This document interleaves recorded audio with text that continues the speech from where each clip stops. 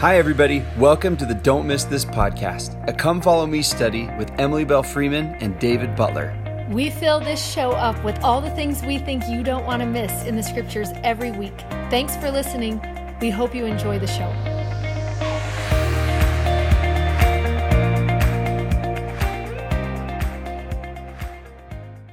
Hello, everybody. Welcome to Don't Miss This. I'm David Butler. I'm Emily Freeman. Okay, this is try number 3 for us because we had a laughing attack by the fact that we're both wearing stripes and we wish that fruit stripe gum would be part of your episode.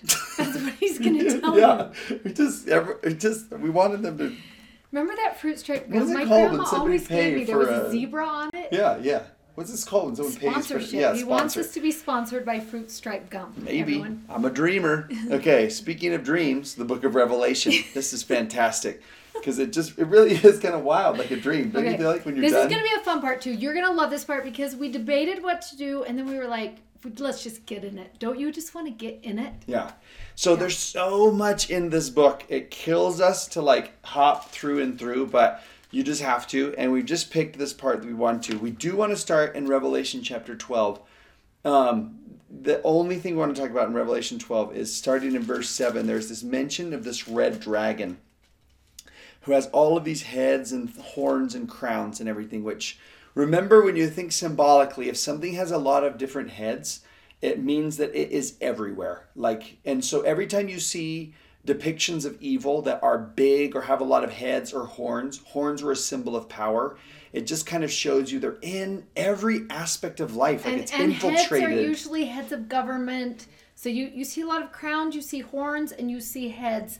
And all of it would represent power, government, leadership, evil, a lot of that going on. And it's like a hydra. It's just kind of like every which way. But you see in verse 7, it mentions this war in heaven. Chapter 12, verse 7, and Michael and his angels fought against this dragon, and the dragon fought against those angels, and the dragon prevailed not, neither was their place found any more in heaven. And that great dragon was cast out, the old serpent, the devil, and Satan, and he was cast out. And what's awesome is this is halfway through the book. Remember, it's kind of talking about the book was written to give hope for those that live in the latter days. But it does this flashback to this battle that was fought against the dragon way earlier. This is in premortal life. And it's awesome because it's giving you this right before it jumps into this really freaky battle for souls, is what we're calling it. It lets you know this battle's already been fought and this battle has already been won. Mm-hmm. So before you get into that at all, it's like, look, he's already been cast out and beaten. And how? Verse 11, it says, and they overcame him by the blood of the Lamb and by the word of their testimonies, and they loved not their lives unto death. 3 things: the sacrifice and atonement of Christ, their conviction and belief in him, the word of their testimonies, and that they that they cared more about him than they did about their own lives, that he was their number one. And he gives you the key, and he just shows you that. And then that's how it was won before. So if you're wondering, because that battle is going to come to earth, that whole battle is going to be thrust down to earth, and we're going to fight that same battle again, which is what we're doing right now. Right. And he wants us to remember, this is how we overcame it the first time. That was the key. So keep that in mind as we're moving into, now we're going to watch it be laid out again. What does it look like in mortality, that battle? So that's what several chapters are like that. And when you read, you might notice that he jumps time a lot because he's just like, okay, that was the premortal battle. This is how it was won. Okay, now unto earth. This is what it looks like in one of its aspects. Looks like this. And then he'll move way ahead to look at everybody saved in the celestial kingdom. And then he comes back and he's like, but then this is what it looks like also. So he just kind of keeps don't worry. He's kind of like a mom covering her kids during a scary movie. It's just like, it gets better. It ends good. There's hope in the end. So but then come back and let me show you what you're up against. Yeah, with all this back and forth, back and forth, back and forth, we want to camp for a little bit in chapter 17. Yeah, 17, 18, and 19. That is where we're going to live. For the battle. That's the battle. We go happily ever after. She tried to forget the best part. Okay. The best part. So 17 is, you're introduced in 17. So the way we like to look at this is, we better move because I remember. You're going to want to see all this. We call this the battle for souls. And we have this thing that we call the 3-pronged attack. that these are kind of the three main ways that the adversary is attacking those that live on the earth. This is what the battle kind of looks like. So we have to remind you, remember, you have to use your imagination. You're thinking figuratively. You're going to be introduced, and we will be introduced in chapter 17, verse 3. You're going to be introduced to a woman who sits on a scarlet-covered beast, and we're going to talk about that. And then we also are going to be introduced to Babylon. We're going to read through those things. And when you're looking at it, at first read, you're like, okay, so we're talking about a beast and a harlot. That's what the woman is sometimes called. And a city, and Babylon. And you could read it and think he's talking about that, and then we have no idea what's even happening. But it's easier as you're reading through to realize the beast actually represents something, the woman represents something, the city represents something. And so the beast, as you're reading through, we're going to give you a hint right now, and then we're going to look at how it comes out. The beast is political power. The harlot represents false doctrine. Babylon represents economic temptation. Yeah, or simply put, power, apostasy, and money. That's what the fight is against. So you're kind of watching for that all the way through. So same dragon, but just different manifestations of it. And you'll notice as you read it, super fluid. Like you get introduced to this beast, and he's like a lion and a bear and a sea monster, like all the things at the same time.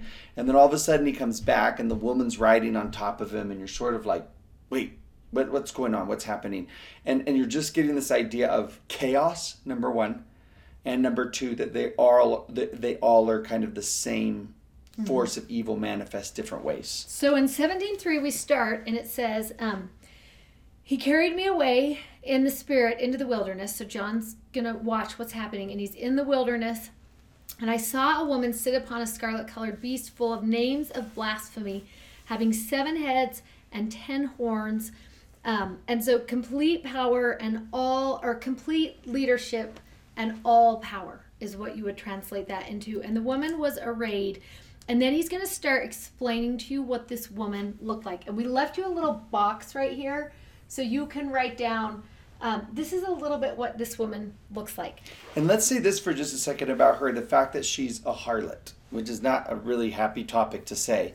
But this is the opposite of love. So all throughout the book you get, opposites, right? A dragon and a lamb, and Babylon and the great city of heaven. Like there's just all these opposites. And she just represents lust, like money, seduction, is not committed or faithful to one single person, but is just wherever wherever she's taken, sort of thing. So there's a reason that why is the beast red? Why is she a harlot? All those things. And we're going to kind of talk about that. So she's dressed in purple and scarlet color, which is interesting because purple and scarlet can be colors of royalty. And we use scarlet a lot when we talk about Jesus, about atonement, and those can be 2 positive words. In Hebrew, they can also represent wealth and sin and excess. So it's so interesting that what she's clothed in is a mimic of what you might be looking for, but the opposite of what you would be looking for. Because those are the colors that are actually on the door of the temple, and the high priest in the temple would wear those also. Everybody reading this would have known, wait a second, those are sacred colors. Why is she? And so it wants to show you sacrilege. That's what it's trying to show you is she is...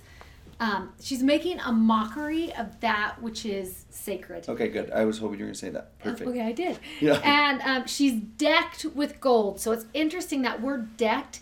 And where we talked about earlier, gold can also be a good color, but in this sense, and because it tells us she's decked with gold, it would be temporal power and worldliness. That's what she's exhibiting. It's just too much of what she has on. And it's so interesting because, spoiler alert, the whole chapter ends with a description of the golden city, of the city of Zion, of the heavenly city, and it is actually decked with precious stones and gold and all those things. It's funny that she's wearing all of them. Right. All she wants to be what we're looking for, but it's the sacrilege of that. Yeah, she's like a false version of happiness and hope and joy and love. It's just it's almost like these are things that you think are going to satisfy you, but when they're done the wrong way, Yeah. They won't, you know. And it's interesting because, again, that city, that final city is going to have an abundance. It's going to have a fullness. It's going to be complete.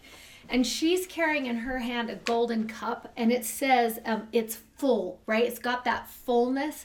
But what the fullness is abominations and filthiness of her fornication. It's impurity, it's moral filth, it's idolatry, it's all of these things. And she's just like decked in it. She's just, it's all about who she is.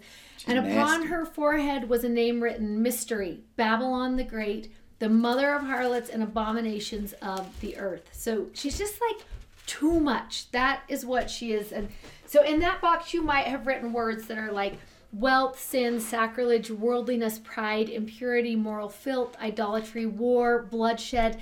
This is that woman. That is who she is. And remember also that that is also a play off of the high priest. Remember, used to have on his forehead holiness to the Lord written there. And there's an image in the book of Revelation also that everybody can be marked with holiness to the Lord on them. Everybody can be a high priest or priestess or a king or queen. And so again, she is just like the... Yeah, instead of having that holy mark, she's written Babylon across, right? This is what I want to become. This is what I'm advertising is this. And it's interesting because in verse 15 of chapter 17, remember this woman is sitting on water. Remember how we read that? She's on the beast, full of names, and she's arrayed in clothes, and she's sitting on this water. And the water, it tells us in verse 15, is the water which thou sawest where the horse sitteth are peoples and multitudes and nations and tongues. So in other words, she's everywhere. Yeah. It's all over. And we left you. It's all nations, all people, all tongues, all multitudes. Like this is happening everywhere. And I love that it's going to give us a description in 18:12 through 13 of what they're selling in this city. And it is so interesting because you feel the excess of her to begin with. But then as they go into this Babylon, which is what she represents, it's going to tell you, here's what they're selling. Gold, silver, precious stones. You're going to want to do this with your kids. And you just want to have them start making this list because what happens at the end of the list is so interesting. So they just want to list, this is what's for sale. Imagine going down a market and you're going to see gold, silver, precious stones, pearls, fine linen, purple and silk and scarlet and wood and vessels of ivory and brass and iron and marble and cinnamon and odors and ointments and frankincense and wine and oil and fine flour and wheat and beasts and sheep and horse and chariots. You can just see all of this. And then the last two things they just stand out to me every time. They a little bit like catch my breath when I read them and they're also selling slaves and souls of men. That is what is for sale in this place. Isn't that interesting to think?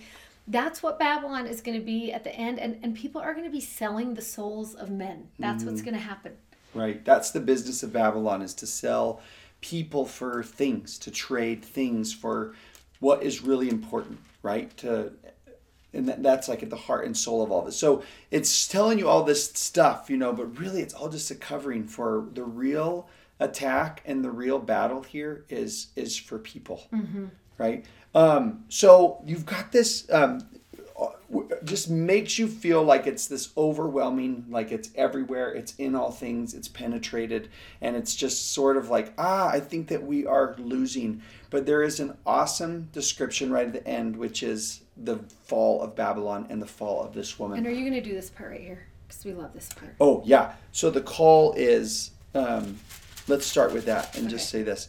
There is this call in chapter 18, which is verse 4, and it says to come out of her. Come out of Babylon, and be not partakers of her sins, and receive not her plagues.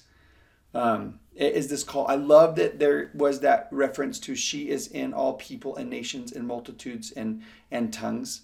But we also see a description of that is that God sends his servants to all people and nations and multitudes and tongues. And the call is come out of Babylon. That is not where you want to be. That is not the riches that you want to be seeking. These are lies. This is a fake. This is a mockery. Come out of Babylon. And let go of her delicacies and let go of all the delicious things that are in there and the excess. He's just like, get out of there. come out of there. And sometimes we read this and we are overwhelmed by just how much wickedness and excess and the 7 horns and the 10 heads and everything that's going on. And you're like, how are we going to get through that part? And we love that starting in 17 and then going through 18, you're going to see that he keeps telling us this is just going to be a short time. In fact, he tells us like 5 times, I think, it's just going to be 1 hour. That's what it's going to be. It's just going to be 1 hour that this is going to happen. Almost as if he's going to say to you, this is going to be really hard and it's going to feel really big and like a lot, but you just have got to remember it's just going to be 1 hour. Yeah, and this great city that everybody thought couldn't fall, and this dragon that was undefeated. What's so neat about it is we didn't do this chapter, but like you get introduced to this demon creature, this red dragon, which is represented by the harlot and the city and the beast, and then they call for this champion, and it is a lamb that was slain. And it's interesting because you're like, no, there's no way that lamb could be like, why did we not pick like a 7-headed lion or something like that? And that's one of Jesus' titles. Why did you come as the lion or something? And he comes as this lamb. And it's just so powerful that it's like, no, the greatest power on earth is love. And the greatest power is sacrifice, right? And that is what's going to defeat it. And how quickly can love and sacrifice defeat evil? 1 hour. He says, this great city will fall and everything that used to be there won't be there anymore. And I love thinking about that with... Yeah, do you want to do that part while you're at it right now? Yeah. I love, if you go into like chapter 18, you have this during the war, verse 14. 17 actually. Sorry, 17, 14, right? Right, the verse right before it says, they all have one mind and they're going to give their power and strength to the beast. This is the part that you love because there's this huge beast and then everyone's like, and we will send. And we will send. Right, verse 14. These shall make war with the Lamb and the Lamb will overcome them. For he is Lord of lords and King of kings. And they that are with him are called, chosen, and faithful. And we love that part. And you could use similar words would be invited, elect, and believing, right? It's just this group of people that he's like, anyone who wants to come and be on this side, come. Everyone's invited. Right. You get to choose. You were invited. You were chosen to come and elect. You're called. You're elect in that moment. You're believing. It's just those are the words that are going to win this war. Those are the qualities. Yeah, and we love that the end of chapter 18, verse 24, it says, and in her, when it was all said and done, in her was found the blood of the prophets and of the saints and all who were slain upon the earth. And don't worry, they're going to get resurrected in the next chapter, and it's going to be fine. But the fact that the blood of the prophets are there and of the saints in that place means that God gave Babylon and the harlot and the beast every single chance. That he kept sending saints and he kept sending the prophets in and they were rejected, but it's plural. Like there were several chances that were given, to be called and invited and welcomed out of that place. And I love thinking about this in with people that you may know or situations that you're in. Like you have this whole grand scheme, like the great battle for the souls of men, but really all of us can think about one individual person that we're battling for. And you see a name and you see a face. And the promise is that that person is called, chosen, and can believe. And that person's problems, whatever they are, can fall in an hour and fall in a day. They're not too overwhelming. They're not too big, for the Lamb of God. Sacrifice, love are going to win this battle. And it's just a book that's really filled with hope. Like it's a scary chapter, but then there is just hope that's all throughout it. And then it moves in, starting in chapter 19, for just the longest happily ever after that there ever was in the whole wide world.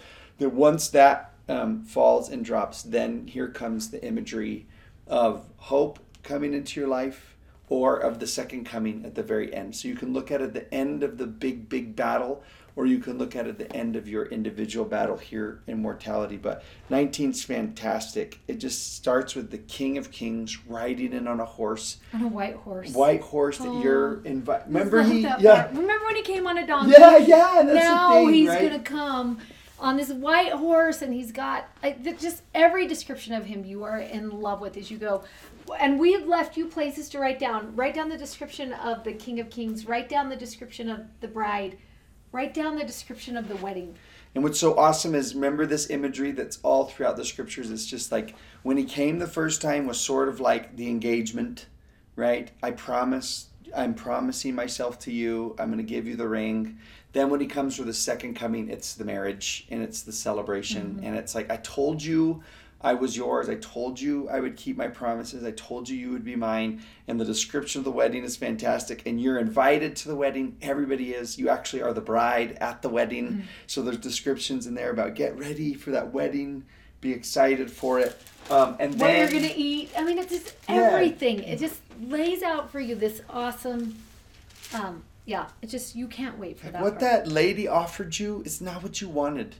This is what you actually want. What she offered was fake. It wasn't, it wasn't going to satisfy the soul. Yeah, it wasn't lasting. Right.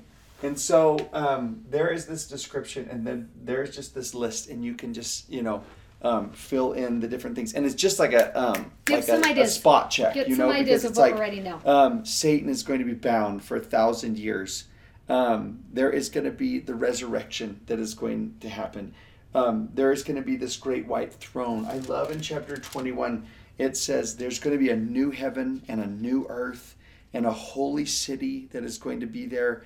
One of my favorite verses of all time is Revelation chapter 21, verse 4.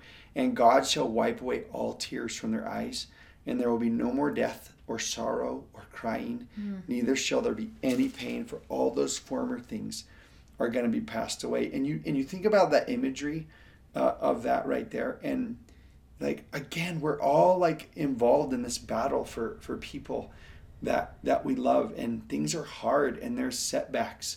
And I love the thought that don't worry, one day God comes and wipes away all tears from their eyes, and that's such an intimate image. Like there's a very, very small list of people that I would allow to wipe tears off of my face. And so it shows you just this like really loving and close relationship.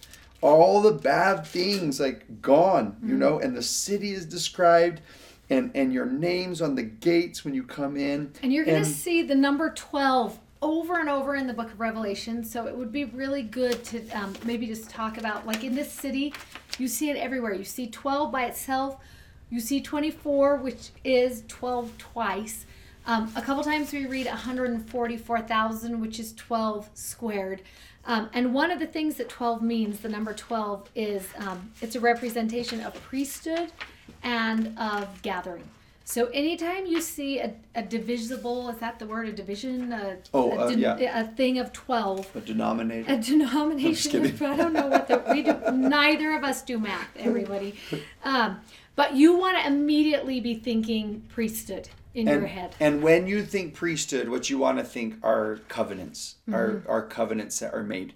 Relationship and promises. That is what, not holding the priesthood, but rather the promises that can be made and promised and given to you through priesthood ordinances. It would be this representative of priesthood, including its power and its right to govern, perfection of government.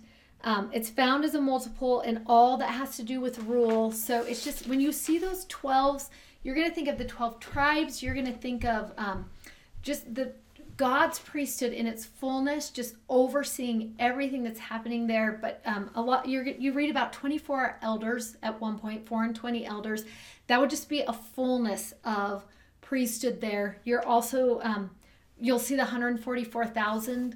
Again, that's not 144,000 people. He's talking about the fullness of the priesthood family. That is what he's talking about there. It's people, it's covenant makers, covenant keepers, and covenant becoming. That's what is represented by that number 12. And the end game, remember, it was in Revelation chapter 1, and then now it here is again at the end of the book of Revelation, is a fullness of the priesthood, or a fullness of becoming is to become kings and queens and priests and priestesses. It's just the fulfillment of the temple. Yeah. That's what you're looking for. And the priesthood promises that are made within temple covenants, those are kind of the thoughts you want to be having as you're going through these last very, chapters. very, very temple-y book. Temple-y is not a word, but just so It you is know, not. like put on your temple eyes when you read through the book of Revelation, for sure.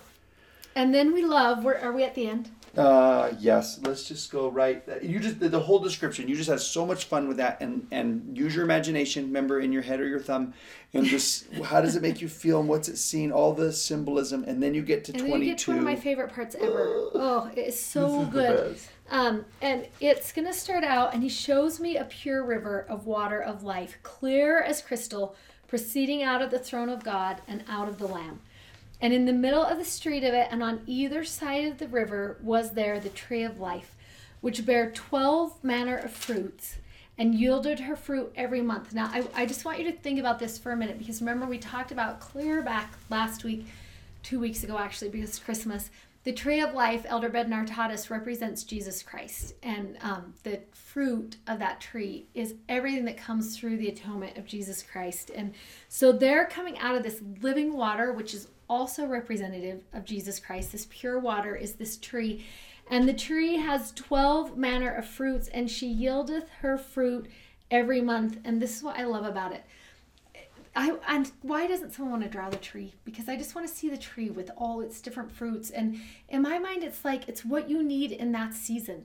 And as you look at the different months, it's how the atonement of Jesus Christ and his grace and him and Jesus and his character and his gifts and everything that he is, it's just going to bless you. That's what's going to happen in every month, in every season, in whatever you're up against, and the fruit that you need for that moment. That's the picture that he's painting. And the leaves of the tree were for the healing of the nations. And I love this thought about that water that gives life and that tree that gives fruit and the leaves that give healing. It's just such a beautiful picture of Jesus. We're going to end again at the end of the book of Revelation with this picture of who Jesus is and what he does. And then I love in verse 17 when it says, and the Spirit and the bride say, come. And let them heareth say, come. And let him that is athirst come. And whoever will, let him take the water of life freely. It seems like that is the invitation of the book of Revelation. Like anybody who wants to come on this team, on this side, on this fight, on what is going to happen here, anybody can. We want everybody. Everybody's invited. Everyone is a part. We saved a seat for you. You are welcome here. You belong in this place. And whatever your need is, like he can satisfy it, right? If it's all the different types of fruits and it's leaves that heal the nations. And if you started to go through, like, what are all the problems that are being faced in all the different nations of the world right now?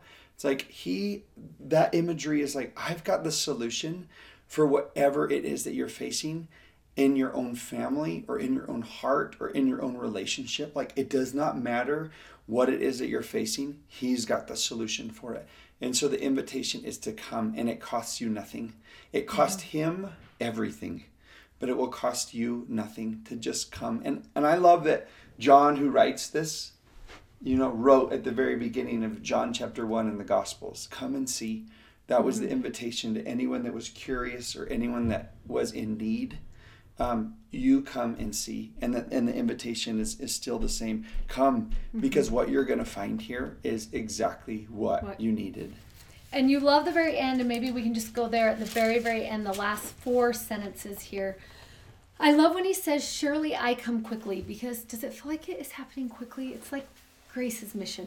At the beginning, it was going so slow. But you know how at the end, all of a sudden you're like, oh, it's going to come. And then I love this. And not just, I've just been thinking about this because of our conversation before, but not just him coming quickly back to the earth, which he really should hurry. But when he says, you come unto me, you come and I will come quickly to you. That you won't have to wait for me to start showing up in your life. You won't have to wait to start receiving the healing and the beginning of the fruits and everything. He's like, I'm going to come into your life really quickly. I love that part. And then I love this prayer just from John. And I feel like it is the prayer of all of us. And it so much makes me want to listen to that song that I love, Even So Come. I knew. We will put it on here. He says, even so come, Lord Jesus. And we're going to show you this new song, and it's going to become your favorite song. I think it's by Christy Nockels, and it's The Passion. And I think it's called Even So Come. But we will put it in our stories, and you'll be able to find it.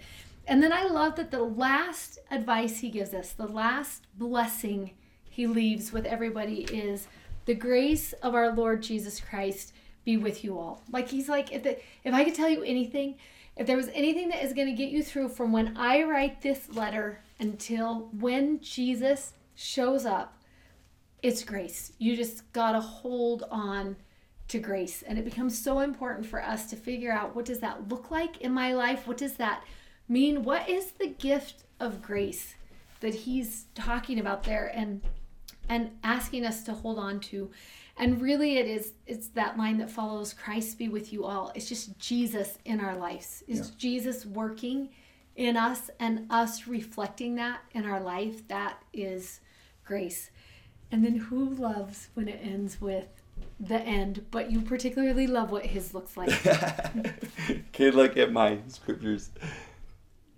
I crossed out end because I just was like, wait, that's not the end. There's more coming, next year, Book of Mormon, and don't miss this. But really, but Jesus, there's no end to the good he's going to bring and what he's going to provide. His invitation is to come. And I love that John's invitation back to him is, and please come into our lives and never stop.